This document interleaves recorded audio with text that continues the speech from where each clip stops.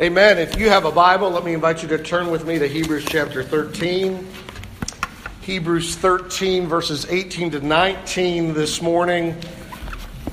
It's about page, it's 1010 in the Pew Bible. We are nearing the end of Hebrews. And this morning, we turn again to the theme of Christian leadership. We've seen here at the end that the writer turns our attention to how Christians ought to relate to their spiritual leaders, both from the past, we saw at verse 7, and our present spiritual leaders at verse 17. At verse 7, you may remember that he said, "Remember those who spoke the word of God to you," looking back upon past leaders, and consider the outcome of their way of life and imitate their faith.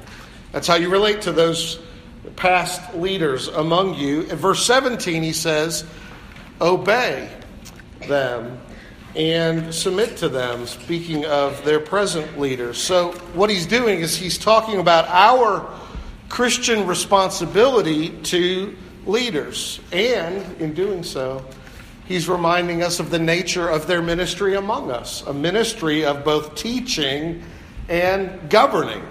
I mean, think of it. They taught to us the word of God, he says, verse 17. They spoke that word to us, not the opinions of men, but the very words of God. And not only did they teach with word, but they taught in life. They set before us an example that we should imitate in faith and in deed. So they were teaching, but they were also governing. This is what leaders do in the church. Verse 17, they keep watch over our souls as those who will give an account, he says. Now, we looked at that last 2 weeks ago or so.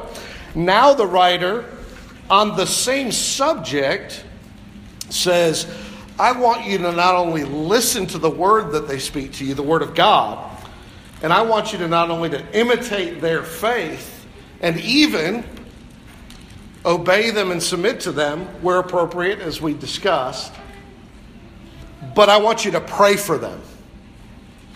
And that's the subject this morning in verses 18 and 19. I want you, he says, to pray for your leaders. So let me invite you to consider that subject from God's word, and to hear it, give your attention to Hebrews chapter 13, verses 18 and 19.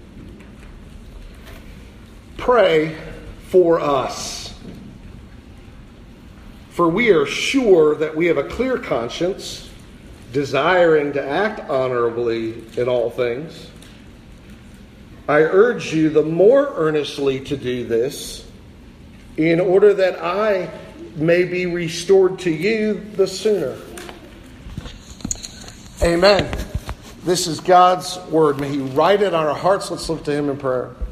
And Father, this is your word, and so be our teacher. And by your Spirit, apply this word to our hearts and transform us by the renewing of our minds, and change even our attitudes and our actions. In Jesus' name, for his glory. Amen. Pray for us, he says. And then he tells them what to pray for. And so he tells us what we should do. We should pray.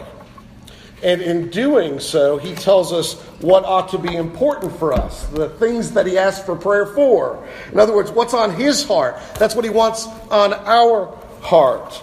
This is what he says is important for us as leaders in the church, as pastors in the church. This should be important to you as well. So this is what I want you to pray about. And so, even as we are instructed to pray, we learn what pastoral ministry is about. And so let me invite you to consider both those subjects. And here's the outline. We learn about pastoral humility. You need to pray for us, he says. And we learn about pastoral integrity. We need you to pray concerning our godliness. And then we learn about pastoral proximity. We need you to pray for our shared life together. Let me walk you through those three things. In the first place, pastoral humility. Your spiritual leaders need you to pray for them. pray for us, he says. And do you know why? Because pastors are people too. You can write that one down. Pastors are people too. Leaders are not gods, leaders are not lords, and they ought not be lordly in their position. They are not all sufficient. We are all weak in many ways, and in ministry, it's not enough for us to pray for ourselves, those who are doing the ministry, and it's not even enough that Jesus always lives to intercede for us in the church. We also, he says, need to intercede for one another. Now, don't misunderstand me. You may have heard me say something that made you cock your head a little bit. To be sure, his intercession is sufficient for the salvation of our souls. Hebrews chapter 7, verse 25, we've looked at this passage previously, says, consequently, he, that is Jesus, is able to save to the uttermost those who draw near to God through him, since he always lives to make intercession for them. You understand what he's saying? Should the whole world stop praying for you, should not a single other Christian ever pray for you, your soul is safe in Jesus because he always lives to intercede for you. He holds on to you. Nobody can snatch you out of his hand. He never sleeps on the job. But for the work of ministry, it is not enough to say, Jesus always lives to intercede, so we don't need to do anything. The writer says you need to intercede too. Pray for us because we need prayer, because we need the Lord. Why? Because we are made of the same stuff as those we serve, right?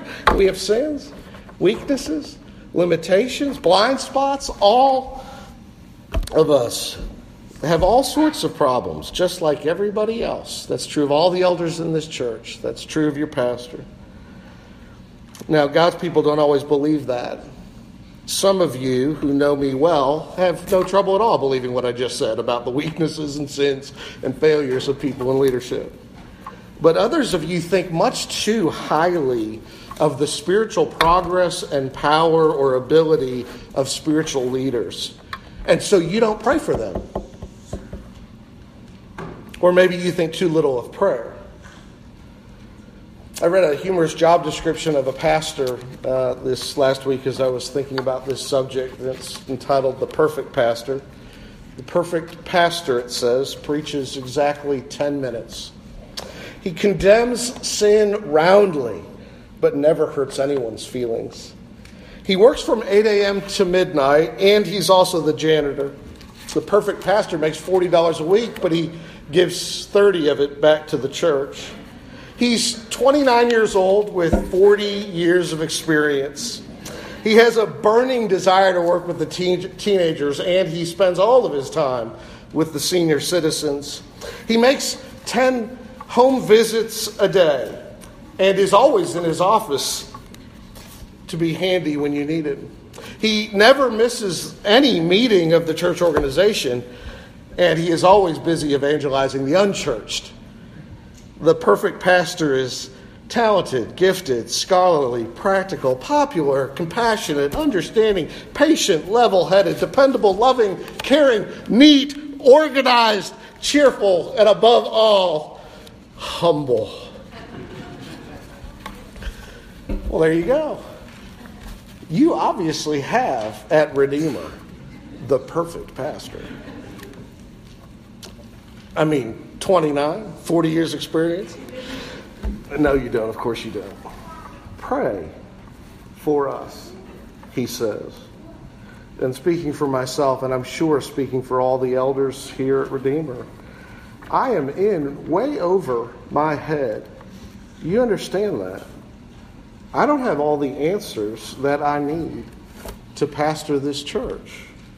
I didn't write the Bible. I do seek to study it, to try to explain it, try to illustrate it, try to apply it. But I am certainly not infallible that. And as Peter said of the Apostle Paul, some things that he wrote are hard to understand. And we all find that to be the case in places. And I don't know enough to guide everybody through their complex personal problems. Sometimes all I know to do is to say, Lord, help. Lord, have mercy. Lord, rescue your people. And then, of course, sometimes I'm too obtuse or too proud or too lazy to even do that. How about you and your praying? Do you have trouble praying? You're in good company. Charles Spurgeon, the famous Baptist pastor in a congregation of thousands in the 1800s, he once wrote this about his own struggles. I usually feel more dissatisfied with my prayers than I do with anything else. Now that's from a guy who is one of the most respected and revered pastors in the English-speaking world, who was known for his praying, loved prayer, preached over 100 sermons on the subject of prayer, and he actually prayed, and he said, I'm pretty dissatisfied with my praying. You're in good company if you're dissatisfied with yours. Do you have trouble praying? What should you do? A woman went to Andrew Murray with the problem of feeling she couldn't pray, and he said this, why then do you not try this? As you go to your inner chamber, however cold and dark your heart may be, do not try in your own might to force yourself into the right attitude. Bow before him and tell him that he sees in what a sad state you are, and that your only hope is in him. Trust in him with a childlike trust to have mercy upon you, and wait upon him. In such a trust, you are in a right relationship with him. You have nothing. He has everything. Do you see? He knows your heart. He knows your prayerlessness. And he who always lives to intercede for you can help you pray, but you can't pretend or you'll just simply go through the motions. Your help for praying is in the God to whom you pray. Now, maybe you don't pray because you don't think it matters whether you pray. And you are wrong if you think that. It matters. The writer thinks it matters. That's why the writer of the Bible says, pray for us, right? He believes in the sovereignty of God. He believes Jesus is exalted over all things, always lives to intercede for us, and yet he says, please pray for me. Your prayer matters. There's a wonderful little book by one of my seminary professors, Doug Kelly. It's called If God Already Knows, Why Pray? In which he says the reason we pray is because God has appointed prayers as the prime means by which he accomplishes his purposes. That's why we pray to a sovereign God. You might say, well, why can't he just handle it on his own if he's sovereign? He is sovereign, after all. And yes, he is. And it's because he uses and chooses to use, as a means of accomplishing his purposes, the prayers of his people. He invites us to share in his own ministry, to be participants in that ministry. The God who appoints the end also appoints the means to the end. And we ask the question, if God is sovereign, why evangelize? Why send missionaries throughout the world? Why doesn't God just evangelize them and God just be the missionary? Because God has said, go. God appoints people to share good news with other people. It's the means by which he does accomplish his sovereign saving purpose. So likewise with prayer. You're invited. Do you see that? You're invited to share in the ministry of God. And here, by praying for those in leadership. One of the qualifications of church leadership is you don't deserve to be in church leadership, and you know you aren't competent for church leadership, that you aren't sufficient for these things in yourself. You know your only hope is Jesus. The only hope of God's people is Jesus. The only hope of the lost is Jesus. The only one who can build up the church is Jesus. and yet he uses his people. And so you covet the prayers of God's people for yourself. That's pastoral humility. And that's the first thing I want you to see. The second concerns pastoral integrity. Pray for your leaders to act honorably with a clear conscience. Now listen to the way he states things here at verse 18. Pray for us, he says, for we are sure that we have a clear conscience, desiring to act honorably in all things. Now listen, if we're called to obey leaders and submit to them, which was verse 17, and we are, and if failing to do so is of no advantage to ourselves, and it isn't, then we certainly want godly leaders to follow if we're actually going to obey and submit to them. And he's confessing, as the writer here, that as far as he knows his own heart, he has been teaching the truth and living a godly life and caring for their souls. His conscience is clear about things. He isn't saying he's a sinless man or a perfect pastor. But he has spoken to them the truth. He hasn't held back. Of course, across the book, he has told them you need Jesus and Jesus only to be saved. And if you reject him or flee from him or turn from him or even drift away from him, you're in danger. So he's been very honest. His conscience is clear. He's been very forthright. He's been concerned for their soul. He says, I've acted honorably in all things. You understand that the things he's confessing he's done, he is in a manner of speaking asking that it would continue. That part of their praying would be that he would continue to act honorably in all things with a clear conscience. I'm confident, he says, I've been teaching the truth, living the life, not perfectly, but honorably. You should listen to me. You should follow my example. But I know that every pastor is prone to wander, tempted to sin, in danger of falling, including me. Pray for me that I would keep on having a clear conscience and keep on acting honorably in all things. I don't want to be a hypocrite, he's saying, in teaching or living. I don't want to say one thing and really think another, and I don't want to command one thing and secretly do another. How do we get pastors to have this kind of pastoral integrity? Well, you get what you pray for. We have to pray for them. We have to pray for God to raise them up. We have to pray for God to keep them, God to preserve them and protect them and guard them. When Robert Louis Stevenson, the story is told, was a boy, he once remarked to his mother, Mama, you can't be good without praying. How do you know, Robert? She asked. Because I've tried, he answered. Which brings to mind another story of a little boy, one who had been sent to his room because he had been bad. A short time later, he came out and he said to his mother, I've been thinking about what I did, and I said a prayer. That's fine, she said. If you ask God to make you good, he will help you. Oh, I didn't ask him to help make me good. I asked him to help you put up with me.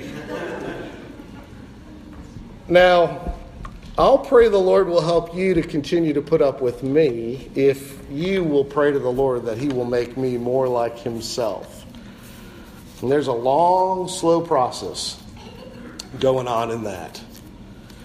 The Apostle James cautions us here, I think, James 3, verse 1. Not many of you should become teachers, my brothers, for you know that we who teach will be judged with greater strictness, for we all stumble in many ways. And if that's true, and it is, then how necessary is your prayer for us? In his high priestly prayer in John 17, verse 7, Jesus prayed to the Father, Father, sanctify them, speaking of his people, sanctify them in the truth. Your word is truth. I can think of no better prayer for you to pray for me than that God would sanctify me in the truth, his word which is truth. That God would set me apart in his truth, make me a godly man by his truth. Teach me to know him, teach me to love him, teach me to enjoy him, teach me to honor him. Teach me to love what he loves and hate what he hates, to love the truth and hate that which is false, to love what is good and hate what is evil. And so grant me by his Spirit to live in light of the truth. I urge you to pray that for me. Says the early church father Gregory the Great, he who is required by the necessity of his position to speak the highest things is compelled by the same necessity to exemplify the highest things.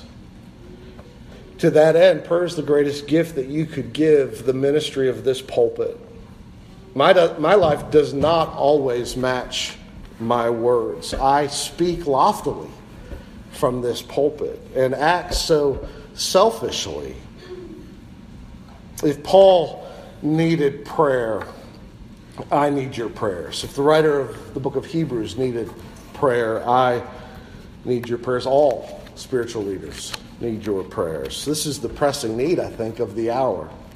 We've been hearing a lot about people in positions of power and authority, leadership in Hollywood and in news media and in government, failing in their personal or professional lives, failing to be worthy of respect, fail to live honorably, to have used their influence for personal gain or destructive ends, and then to lose their influence and face personal disgrace and bring injury to their families and their organizations. And that happens in the church too. We've had our own scandals, and the church is not done having her scandals. The church always had in various ways. One of the commonest strategies in war is to do whatever you can to take out the opposing leadership. Because if you can do that, then you can introduce chaos and confusion and despondency into the ranks of the foot soldiers. Well, that has always been the strategy of the enemy. He seeks to take out leaders of churches and so introduce chaos and confusion and despondency in the body of Christ. And we should make no mistake, we are a people at war. We war not against flesh and blood. Our enemy are not human beings, but against spiritual forces of evil in heavenly realms. Some failures are reversible, recoverable, forgivable. Certainly, Peter, as you've heard me say time and again, denied the Lord 3 times publicly, and yet Jesus made him a leader in the church. And then as a leader in the church, Peter failed to live in line with the truth of the gospel when he wouldn't eat with certain Gentiles out of fear of certain Jews. And Paul in Galatians had to rebuke him to his face publicly and lay it on the pages of the Bible for all eternity. And yet Peter repented and he continued to serve. And he penned 2 letters found in that same Bible before he was, as history suggests, crucified upside down in allegiance to his Jesus. Yet by contrast, Judas failed, was unrepentant and unrecoverable. In Acts chapter 5, in the early days of the church, Ananias and Sapphira lied to the Holy Spirit about some personal property that they were free to keep for themselves or free to sell and distribute the proceeds to the church. But what they did is they sold it, kept some for themselves, and pretended like they were giving it all to the church. And they are called out for lying to the Holy Spirit, and they were both struck dead so that the whole church should fear. In 1 Timothy chapter 1, Hymenaeus and Alexander, prominent men in the church, their names known as Paul writes to Timothy, they had, he says, to be handed over to Satan that they might learn not to blaspheme. And I simply bring these as reminders to us, brothers and sisters, that we need to pray for one another. And you need to not fail to pray for your spiritual leaders, that they might be sustained through God using your prayers to keep them from failing and to be recovered should they fail. Pray that our conscience will be clear. We'll proclaim the truth openly, straightforwardly, faithfully, with no ulterior motive, but the glory of God and the good of the people. and pray that we will live and minister in ways that are honorable and honoring to the Lord. So you see here something about pastoral humility I need to be prayed for, he says, and pastoral integrity, and then finally pastoral proximity. Forgive the attempt at rhyme. Pray for shared life with your leaders. I mean, notice verse 19. I urge you the more earnestly to do this in order that I may be restored to you the sooner. You see the heart there. He asks for a prayer so he can be with them. I want us to be together, he says. Now, we don't know where he was when he's writing this. We don't know why he's away. We don't know why he hasn't come back or what's preventing him from getting back sooner. He just says, please pray that I can come be with you, which is where I want to be. I want to be with my people. It sounds like a lot like the Apostle Paul in Romans chapter 15. The Apostle Paul, beginning of verse 30 there, says, I appeal to you, brothers, by our Lord Jesus Christ and by the love of the Spirit, to strive together with me in your prayers to God on my behalf, that I may be delivered from the unbelievers in Judea, and that my service for Jerusalem may be acceptable to the saints, so that by God's will I may come to you with joy and be refreshed in your company. Pray, he says, that I could be delivered from unbelievers, that my service would be acceptable in the place that I am, but also that we could have a great reunion, so that our joy would be full, so that we could enjoy being and be mutually encouraging to one another. We all need local leaders who know us, care about us, want to be with us, and for us to be with them. Leaders who will miss us when they are gone, and leaders who will miss us if we are gone. It's not too great a stretch to point out the troubling practice of some churches having pastors who aren't even present with their people, churches that use video screens to broadcast their services. And I don't mean what we've talked about here, video in another room or audio so that nursery workers can hear what's going on while they're temporarily out, or a parent who periodically steps out with a child. No, but churches where you will never meet the pastor, never know or be known by the pastors, the teachers, the elders, the deacons. Now listen, that's not a criticism of podcasting. Redeemer podcasts our sermons, if you didn't know that. People from all over the world. I do not know why or how they found us. But tens of thousands of people from all over the world over the course of a number of years find our podcast in places like Korea, North Korea, South Korea, Australia, tiny little out of the way countries I've never heard of. I benefit tremendously from listening to the podcasts of godly, gifted preachers. It's a boon to my soul to have somebody preaching to me week in and week out, because I'm here preaching to you week in and week out. I'm not criticizing any of that. I'm just saying we do need more than that. That can't be our whole diet of spiritual leadership and its ministry to us. It shouldn't be what pastors aspire ultimately to only.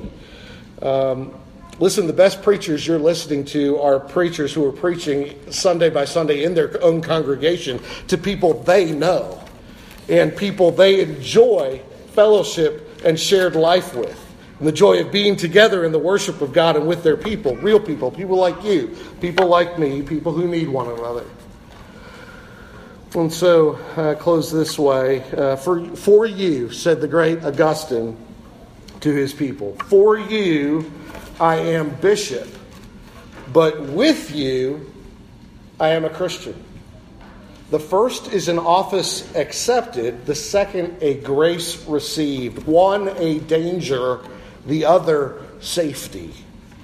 If then I am gladder by far to be redeemed with you than I am to be placed over you, I shall, as the Lord commanded, be more completely your servant. So pray that we would have more leaders in the church like that. On one of his visits to the continent, of Europe, Spurgeon met an American minister there who said, "I have long wished to see you, Mr. Spurgeon, and to put one or two simple questions to you. In our country, there are many opinions as to the secret of your great influence. Would you be good enough to give me your point of view?" And after a moment's pause, Spurgeon replied, "My people pray for me. I simply ask the same of you." Let's pray. Father, we need you and we know not how much. Bless you that you're long-suffering and patient with your children.